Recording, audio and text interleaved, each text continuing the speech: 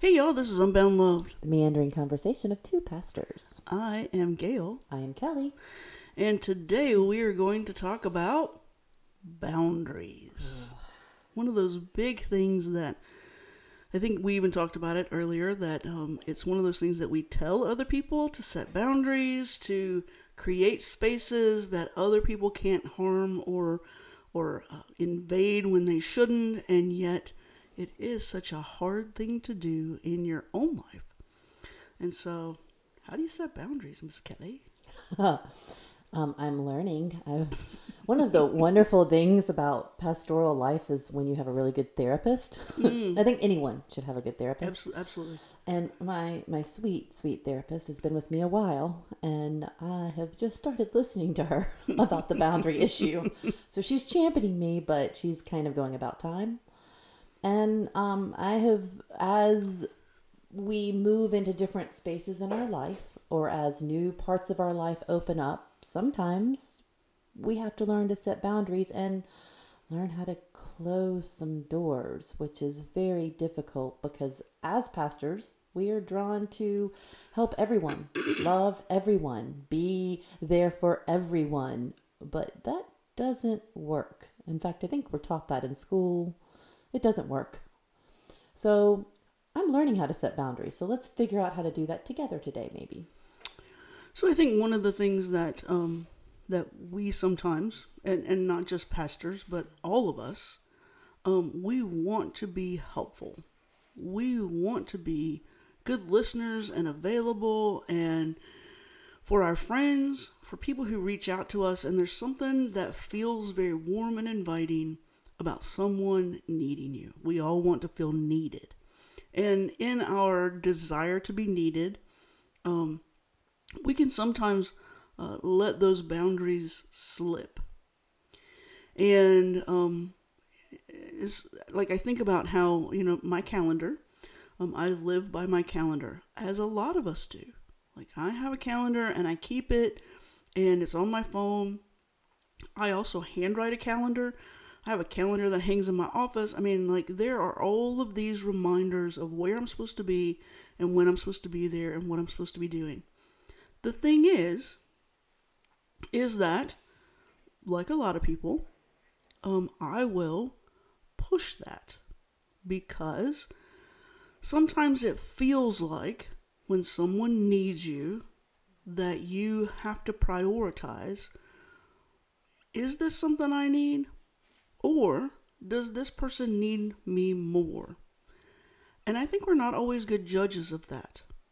For me, I have started doing a couple of things for my own mental health and my own mental joy, because I think mental joy is important, one of which is taking a pottery class.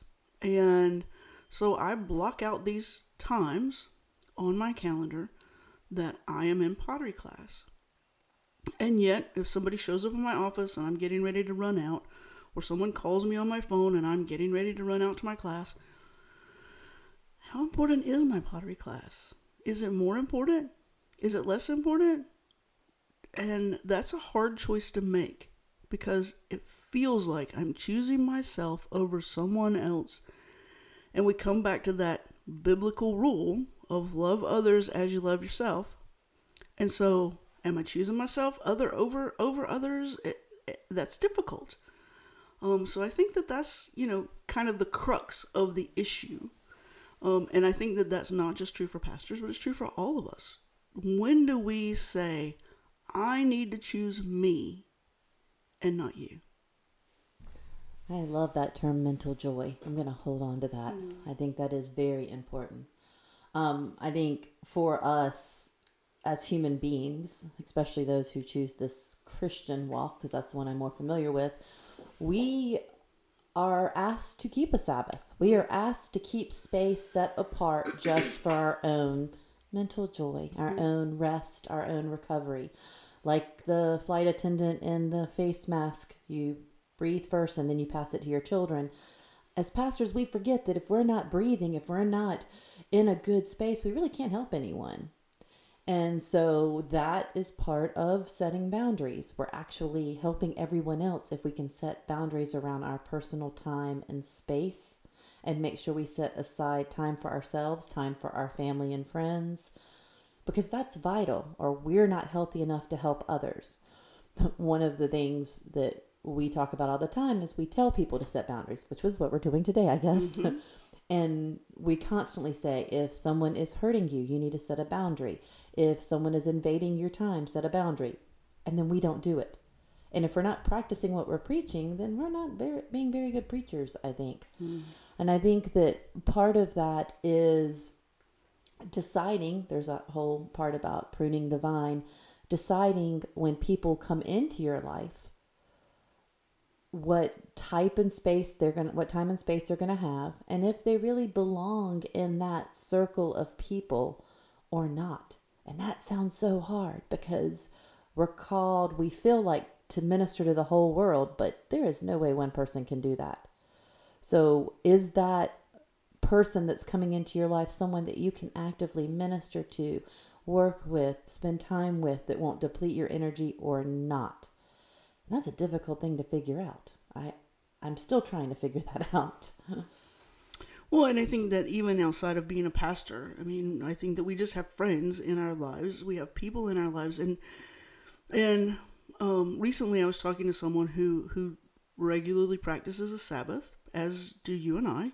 And they were commenting that on their Sabbath, there are particular people who call or text or email or reach out or try to get in touch more often on their widely published Sabbath than any other day of the week. And there was, some discussion that followed on why is that? Like, why would people do that? And I think that it's a bit of insecurity. Am I important enough that you will take the time on your designated day off, on your designated time away, to respond to me, to love me, to care for me? And I think that we all, in some ways, put other people to the test to see how much we matter. And in that, we are often crossing boundaries that have been set in order to have someone show us how much we matter. And that's our own insecurity. And so I think that part of being willing to set boundaries for your friends, for your family, for your parishioners, for your whomever, is recognizing our own inadequacies, our own inability to recognize how important we are. And when we don't recognize how important we are, we sometimes let people overrun what we know is a boundary that needs to hold fast. And recognizing and discerning when that boundary is something that needs to be pushed. Are you in dire need? Are you in real trouble? Are you in a ditch somewhere? Are you on the side of the road? Are you unsafe? All of those are reasons to push every boundary in the world. I just want to talk to you, or I just have a question. Maybe not so much. I'm going to come in with my therapist baseball analogy. Are we good with talking about baseball now? You were angry earlier. So I'm angry about baseball. So, I'm just going to go let's just roll down that rabbit hill. You have people who are making millions of dollars who have decided to lock each other out of baseball. And here we are, like spring training should have started a couple of weeks ago and it hasn't started yet. And now they've pushed off the start of baseball for weeks. This is a rabbit hole I can get down really, really far, y'all. But I'm telling you, I'm still mad about it. But yes, I'm good with baseball analogies. Okay.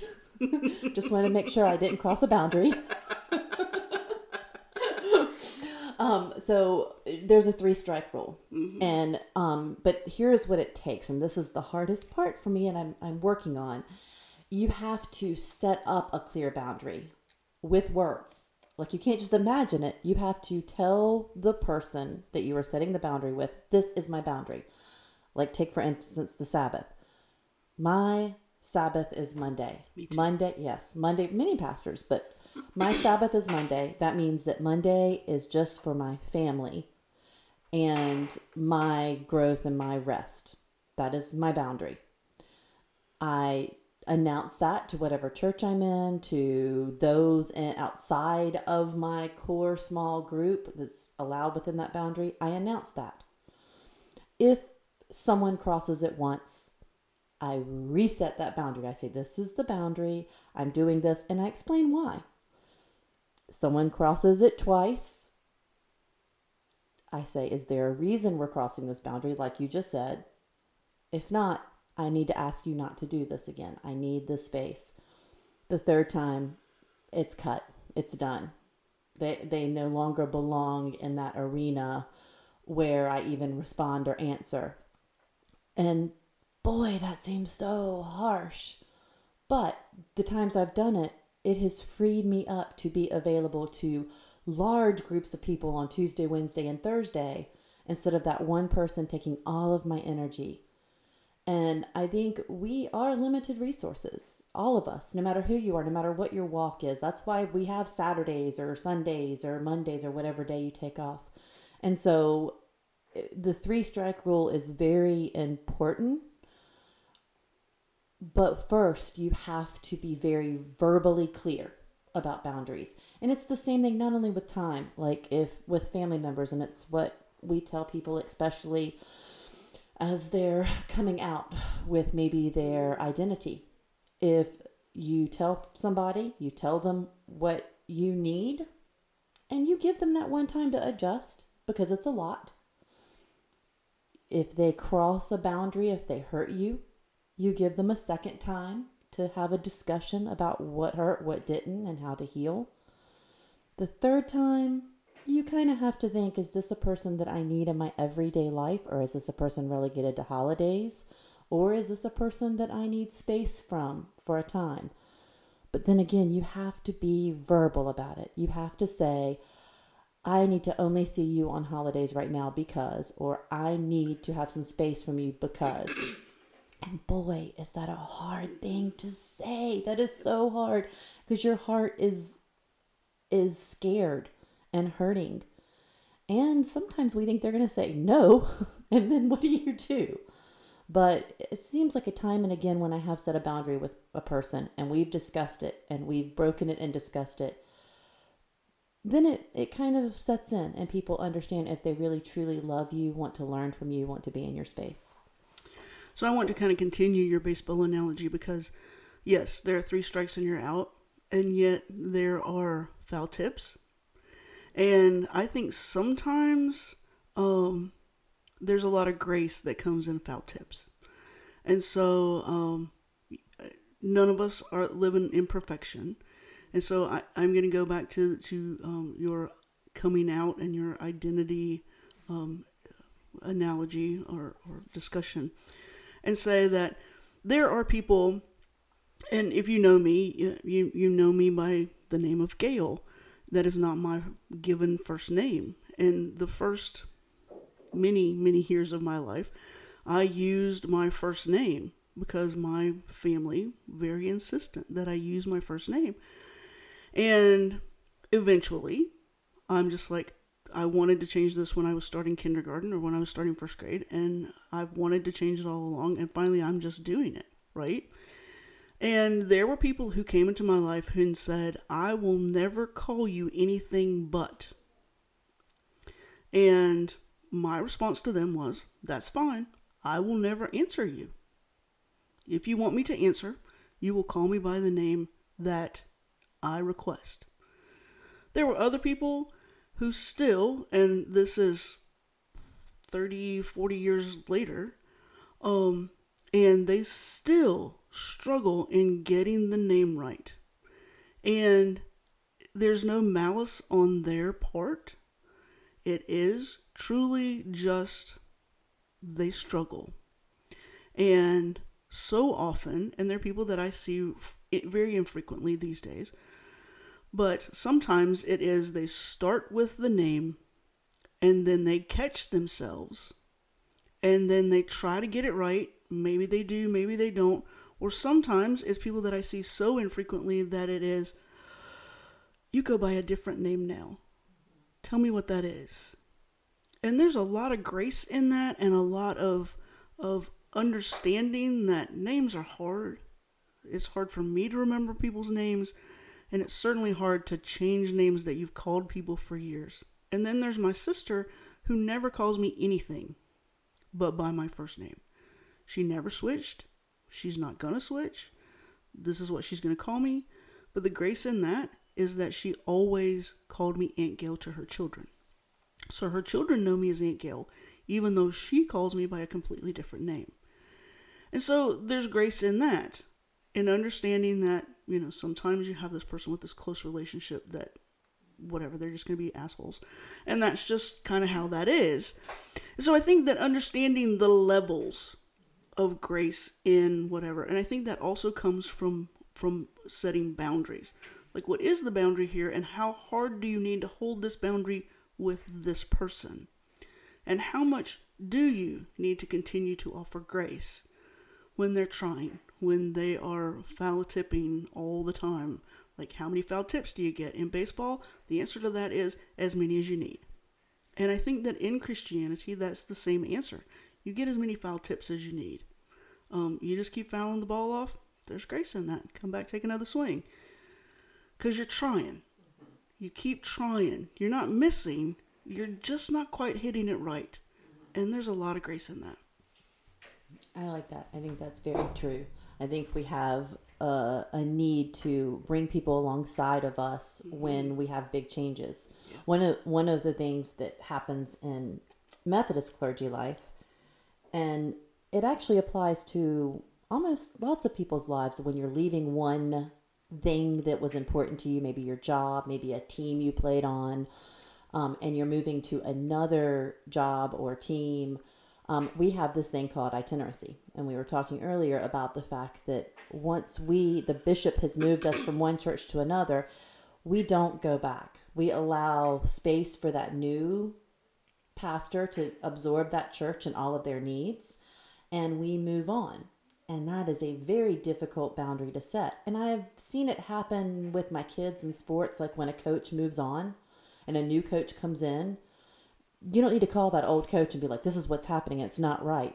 You need clean breaks, because in order to grow and move through life, you need clean breaks when you have new things happening.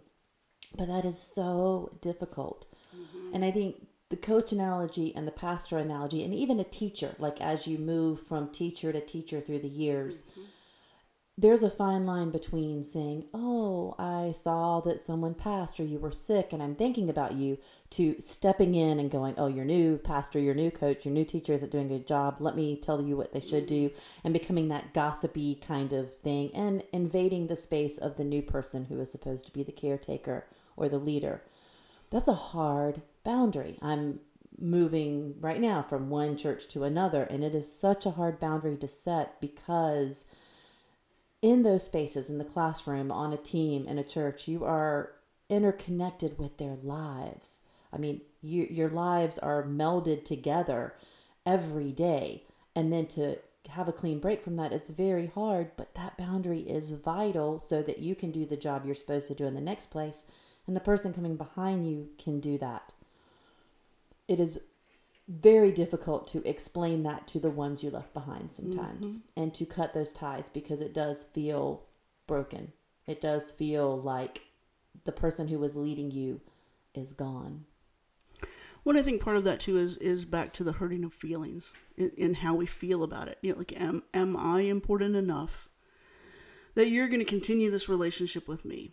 And I think especially in the in a pastor role, in a best friend role. I mean, I don't know if you've ever been ghosted by a friend. But being ghosted by a friend has a very difficult and harshness to it. That this is someone that I did stuff with regularly, someone that I considered a really good friend, and all of a sudden, poof, they're gone. And you reach out and you're like, what happened? And trying to get some understanding and trying to wrap your arms around it and your head around it. And, I get maybe you needed some space, maybe whatever, something happened, but understanding that is an important part. And I think that that's also very important in a pastoral role, is that it's not just that we're ghosting people. It's not that we're just moving on and leaving you in the dust and being like, you know what, not there for you anymore, fend for yourself. I think that coming to an understanding of what it means to be the pastor right now, and then to give space for someone else to be the pastor, and to be that person who is walking with you and forging that relationship with you. I don't know that necessarily, and I will say that I struggle in this Methodist idea of this clean break, and you were mine and I was yours for this narrow swath of time, and then boom, we're off to something else, and now I belong to someone else and they belong to someone else, and there's so I think of it in terms of color. So if I put this in terms of color, when I look at a rainbow, even though I see the rainbow colors, you got the Roy G. Biv happening up there, right? But Roy, the R, the red, bleeds right into the orange, and there's some overlap between those colors, sometimes to the point that you're like, is that the red or is that the orange? I'm not sure. Is that red or orange? I'm not quite sure what's what. But then on the other end of that, the orange gives way to yellow, and sometimes you don't know if the yellow is really yellow or is it really orange. I don't know if that's orange or yellow. Which is it? I don't know. It's not a harsh line between them. There's a melding that comes between them, and so when you think of that in a pastoral role, and you think of that in a holding hands kind of way. So this past week, the lectionary talked about, if one person is blind and they take the hand of a blind person, they both end up in a ditch. Well, the other side of that is if you have someone whose eyes are open, a pastor, who takes the hand of someone and they're leading them along, at some point in time you have to let go of that hand and let them walk on their own, or let someone else take a hold of their hand. But when you're letting go of a hand, you don't do it so abruptly. Like, you're not cutting off your hand and walking away. There's this release that lets it go that doesn't happen in this abruptness. And sometimes it's that abruptness that is so jarring and so disconcerting that I think is the problem. Which has nothing to do with setting boundaries, but there's my rumination on that. Maybe in a way it does, because if setting boundaries also involves using your words to explain the boundary before it happens, before you set it, then part of that period as you're leaving a church gives you space to say, okay, I am leaving. Here's what I can do before I leave to make sure you're prepared for the next person. Mm-hmm. And you kind of leave the door open for the next person. I also, as you were talking about relationships, it's almost the same too if you have left a marriage or left a relationship, especially if each partner had different kids and maybe you've melded families and they break apart, or if it's just two partners and you leave that relationship.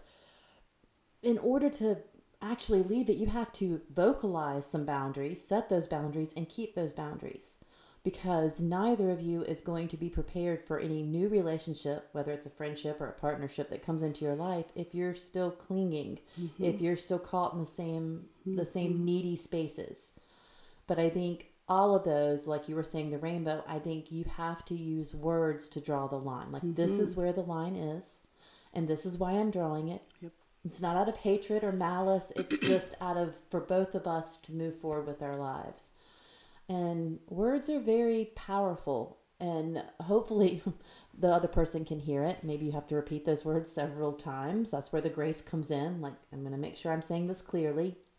But words are powerful in setting boundaries. And boundaries actually don't just protect you, they protect the other person. Mm-hmm. If we think of the idea of sin as being anger and fear, words and boundaries kind of protect people. They say, you don't have to be afraid. This is what we're doing and this is why. And I am protecting you and me from being in a toxic place and a place where we can't move forward. And so boundaries are very healthy for all involved, although they don't feel good at all. So a couple of things that I want to say. So one, for those of us who are introverted, so introverted friends, listen up. That is not always easy for us. We have a lot of conversations in our head. We talk a lot to ourselves. We process internally in our head with ourselves. And sometimes we even like have that conversation with someone else. They're not aware of it, but we had that conversation. And so it's important, and I'm going to hold up a mirror to Gail and say, it's important to, when you finish that conversation, to actually articulate your response or your boundary to the other person that you are having this conversation with that they don't know that they're having, but to actually say it out loud or write it down or somehow communicate that to the other party so that they know that boundary. And I know, like for me, and I'm going to go back to the Sabbath example, my email signature. I take my Sabbath on Monday. I will get back to you as soon as I can. And I even have a link to an article that explains why I take a Sabbath. And so I want you to get all of the information that you possibly can to know this is the day that I'm not going to respond to you. And here's why I'm taking it and why it's important. And if you care to listen, you can. But that's a part of my email signature every time I send an email.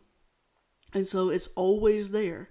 And so I think that's important to remember, that we have to articulate that in some way over and over and over again so people don't forget. The other thing that I want to say, and I think that these are important tips to remember, is A, if someone sets a boundary with you, respect it. It's not just a boundary. Boundaries don't just happen one way. Boundaries happen two ways. And so if someone says to you, I'm setting a boundary with you, and so I will use my pastor that I work with, who takes his Sabbath on a Friday, and I started many years ago scheduling messages, because invariably on Friday I remember all this crap I want to tell him. I remember all of these vitally important things that I don't want to forget, and I want to make sure that I send that text because it's important for Sunday. I want to make sure that I impart this information because it's important for what's coming up, maybe even tomorrow. But I don't want to disturb his Sabbath. And how do I make sure that I'm doing that? So I learned how to schedule messages on my phone so I can schedule a text. And so I'm just like, so on Saturday morning at 9 a.m., when you get 5 billion texts from me, know that I did not actually send them at 9 a.m. I just scheduled them all to come to you at 9 a.m. so that you are bombarded with all of that the day after your Sabbath. Or I schedule emails to go at this, so I schedule stuff to hold fast to that Sabbath and to hold fast to that boundary unless it's something important. And if it's something important, I send it on, and I know that I will get a response because I recognize that I'm one of those people who's going to get through no matter what. But I also hold that boundary sacred between us and between that time that I know is his time. And I know that he does the same for me, that we hold that space for each other and hold it sacred. So that brings up the idea that healthy relationships are built with boundaries. It's not just cutting people who you don't like out or cutting people who you need to leave. It's keeping relationships intact, meaning you have boundaries. You have these things where you say, this is how I care for you. You need this, I will do this for you. And those boundaries mean that those boundaries are like developed as you develop a healthy relationship. And that's almost how you can know if a relationship is worth not cutting. If you set that boundary and they respect it, then your relationship grows. Your connection to them grows. Your ability to feel safe and to trust someone grows. So I think one of the things that maybe I need to spend some time looking at are the healthy relationships I do have and the boundaries I've set and how those people have respected that.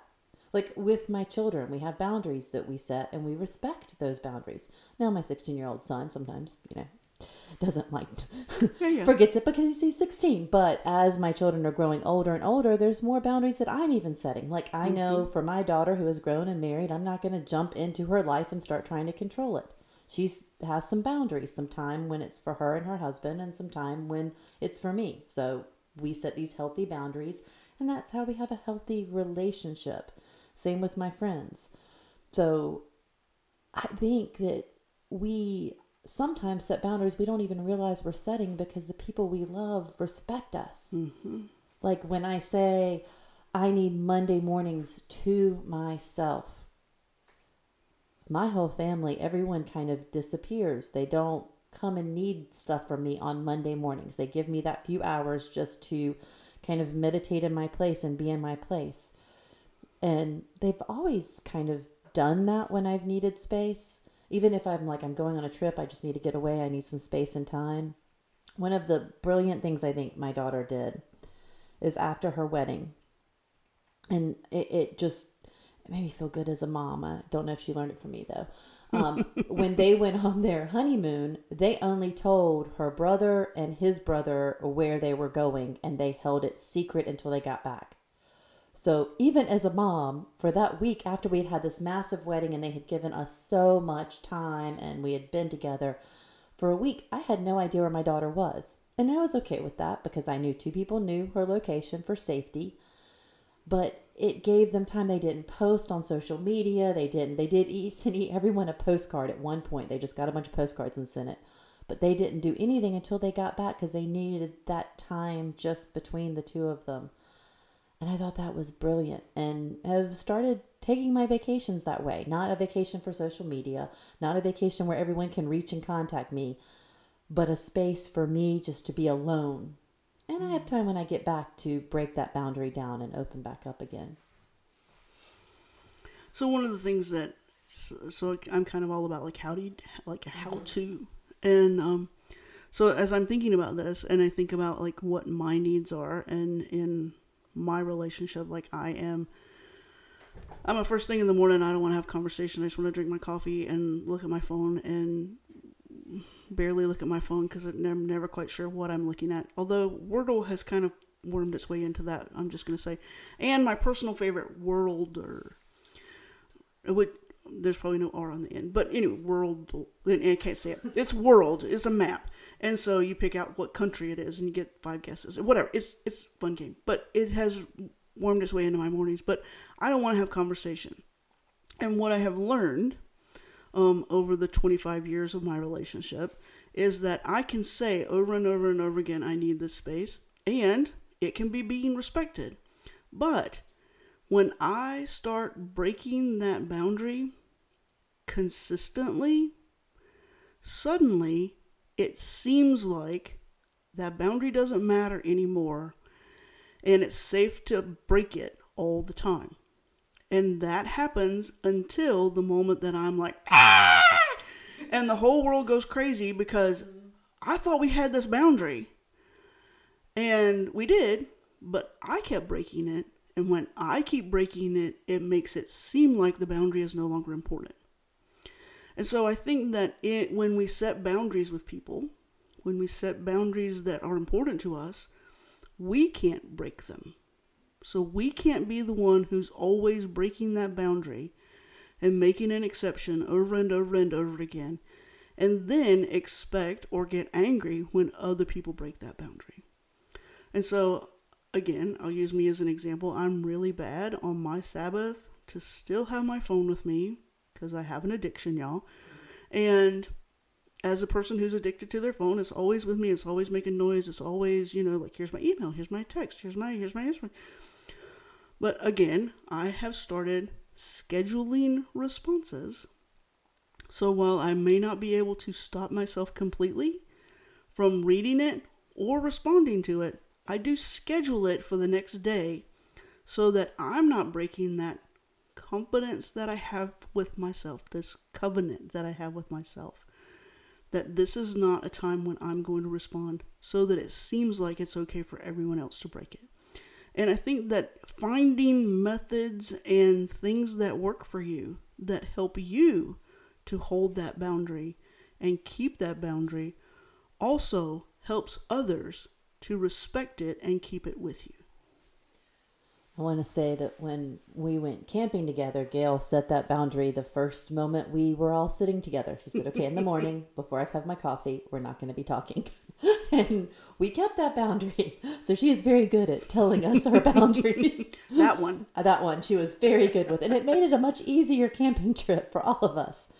I want to talk about that phone and the social media too. I think finally there is a boundary we need to set with social media.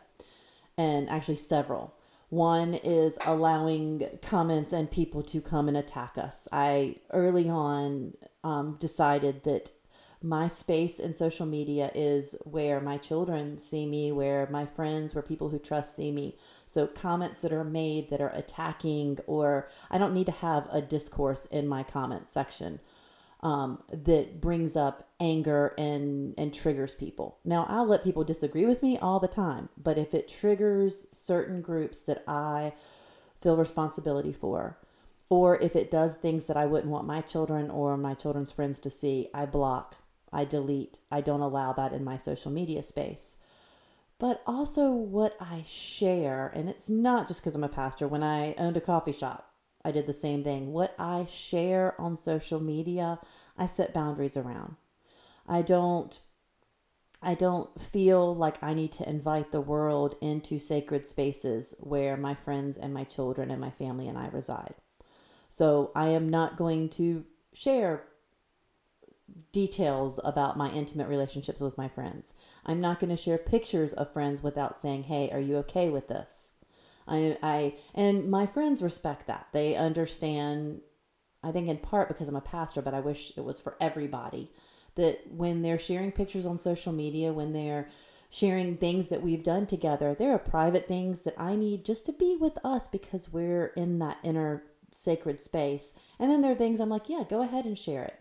And I think we need to do that more with each other. We need to set boundaries on what is out for the world to see and what is just for our friends to see. And we need to ask others before we share their personal, intimate details on social media. I know we're good. When we travel and stuff, we're good about that. And Gail and I are, I'm saying we, like you can see who I'm saying. I know, like my children, they set boundaries with me a long time ago about what they want on social media and what they don't. And I respect that. I make sure that my son is not in certain social media apps that I'm on. He's just not in it. I don't use his name and I don't share his likeness a lot because I want to respect him. I don't put friends up when they are in not feeling and looking their best. I'm really good about if we take pictures, hey, is everyone okay with this? Because I respect their boundaries and respect how they want to present themselves to the world. So I think that phone, first of all, and finally, setting boundaries with time and not spending so much time on social media, which is the one I have the hardest with. Yeah, I struggle with that too. And I'm just going to say that, even with our best intentions, sometimes we get it wrong. And so we're back to that whole analogy of, the foul tips. Like, you can get it wrong, but then make it right. And if somebody's uncomfortable, then make it right. Take it down, let it go. I've been asked, hey, I understand how you feel about that. Will you please take that post down? And yes, I will, because if this is in some way harmful for someone else, then yes, that is not ever my intent in social media, is to post a picture that someone doesn't like or to say something that's going to whatever. And I have invited discourse on my social media in the comments at varying things, probably far more during the pandemic than ever I've invited that kind of discourse. But I have one very simple rule, which is be respectful. Like you can come here and you can say your disagreement, and we can vehemently disagree with one another about whether or not masks work or whether or not vaccines work or whether or not we should have been shut down or not. I mean, all of that was very much discussed on my social media, and I welcomed it and encouraged it. And I had people of all varieties coming to be a part of that discussion, and for the most part, people were respectful in that discourse of what that looked like.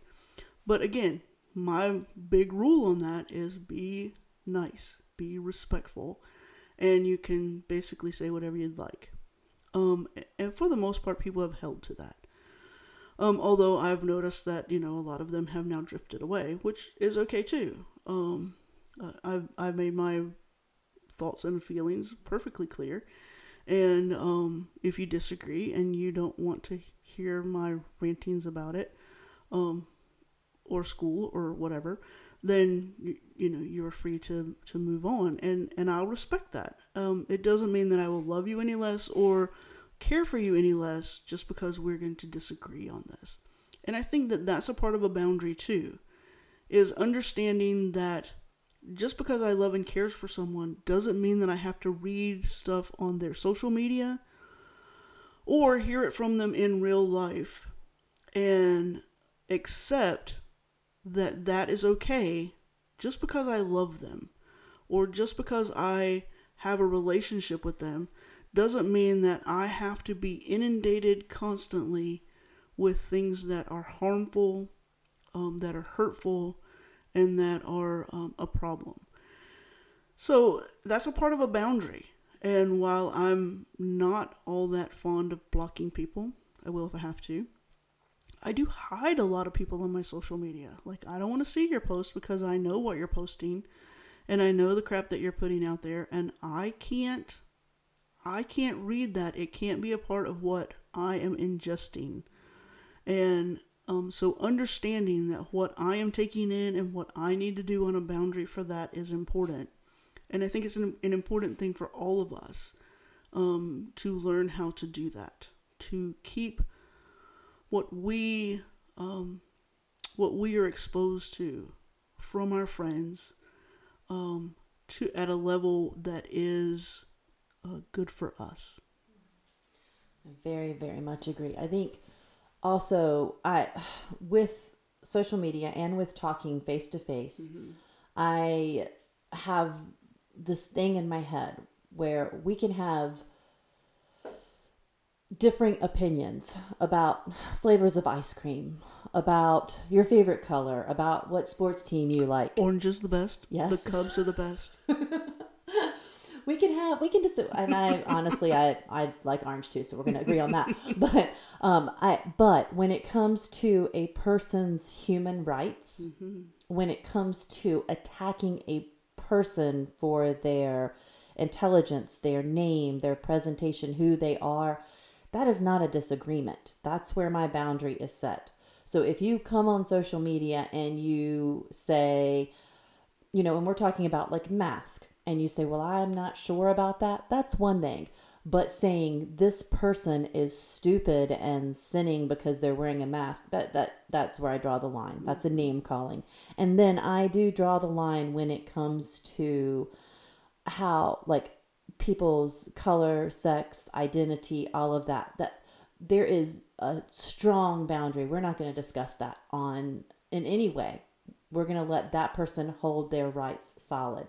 So I do draw boundaries in discussions when it has to do with attacking a person for who they are, their identity, or a group of people for their identity.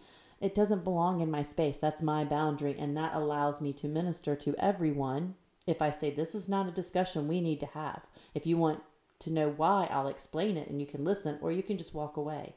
And I wonder, as you were talking, how this pandemic / social movement towards justice and equality and the stuff that's happening even within our own church right now, how much of that has caused me to have boundaries I don't even realize. How many people have unfriended me because of stuff I've posted and maybe set those boundaries. I hadn't really thought about how over these pandemic years, how many boundaries have been set, how many people have walked away because they can't hear what I say, which may be quite healthy for me. Well, and I will say that I don't really notice that either. I used to have an app on my phone that alerted me when someone unfriended me, and I decided that just wasn't something that I needed to know. Good boundary. And so I deleted the app because I'm like, I don't need to know when people unfriend me. Like if they need to go, let them go. I do occasionally see a comment because, memories, we all look back at our memories, right? And I look back at a memory and I'll be like, oh, I haven't seen anything from that person in a while. What happened to them? And we're no longer friends. And a lot of them I know hold a right-leaning whatever. And whether that is from a theological standpoint or a political standpoint. And they have left me because of who I am or how I am presenting in my beliefs. And I'm pretty open on my social media about who I am and what I believe. And so, if that makes you healthier or feels healthier to you to do that, then go with God. I think that works both ways, is that you have to be willing to let people go. And occasionally I do feel that pang of miss, I enjoyed their post. I enjoyed that relationship that we had at some point in time. But I think that had is the important word, that we had this and it's something I remember fondly. But it is not something that is ongoing. And maybe in a way you can remember it fondly because it has not turned into like a storm, a contentious storm. Yeah. So I think that is one of the healthy things that happens. I am looking forward to spending the next few weeks in a new space. I recently changed phone numbers, did a lot of boundary work as I left an old space and am moving into a new. And I am interested to see how that, I know there's going to be some eruptions. There's going to be some anger. I know there's going to be some, yes, this is great, you need to do this. But I'm interested to see how the anxiety and the frustration that I have felt for the last year or two, how that's affected by these very strict boundaries I've set for the next couple of weeks. And I did that on purpose because I have a big thing I need to focus on. But I also did that for my friends and family because I found that a lot of the conversation I was having with the people that I care the most about was being angry and frustrated about the people who are bothering me. And I don't want to invite my friends over for dinner, cook a nice dinner, sit around, talk, and then spend the whole time venting and ranting. And I'm hoping that as I've set these boundaries and I move forward, that'll clear that out of my headspace so that I can be open to have good conversations with my friends and my family so that I don't feel like I'm constantly venting about my frustrations, but I can talk about my hope for the future more. Because when I don't set boundaries, it doesn't just hurt me. It hurts those who love me and care the most about me. We've come to the end of our time. And this has been a good discussion about how we can, what are boundaries, why they're important, and how we can keep them to keep us and others in good relationship. I think that is really the basis for all good boundaries, is creating good relationship. And so I'm going to invite you to think about your boundaries and to think about the boundaries that you're creating between you and God. And we didn't get into that discussion, and maybe that's a follow-up podcast that we'll do at a later time. But the boundaries that you're putting between you and God and how those are affecting your relationship with God. Whoa. Yeah, I'm ready for that discussion. Maybe I need to think about it. I'm going to invite you this week to, instead of focusing on setting big boundaries, because that's scary, I want you to find one or two healthy boundaries that you have set and relish in those boundaries and relish in how they have created a better relationship. So just focus on one or two that you actually have set and have been kept. See y'all next time.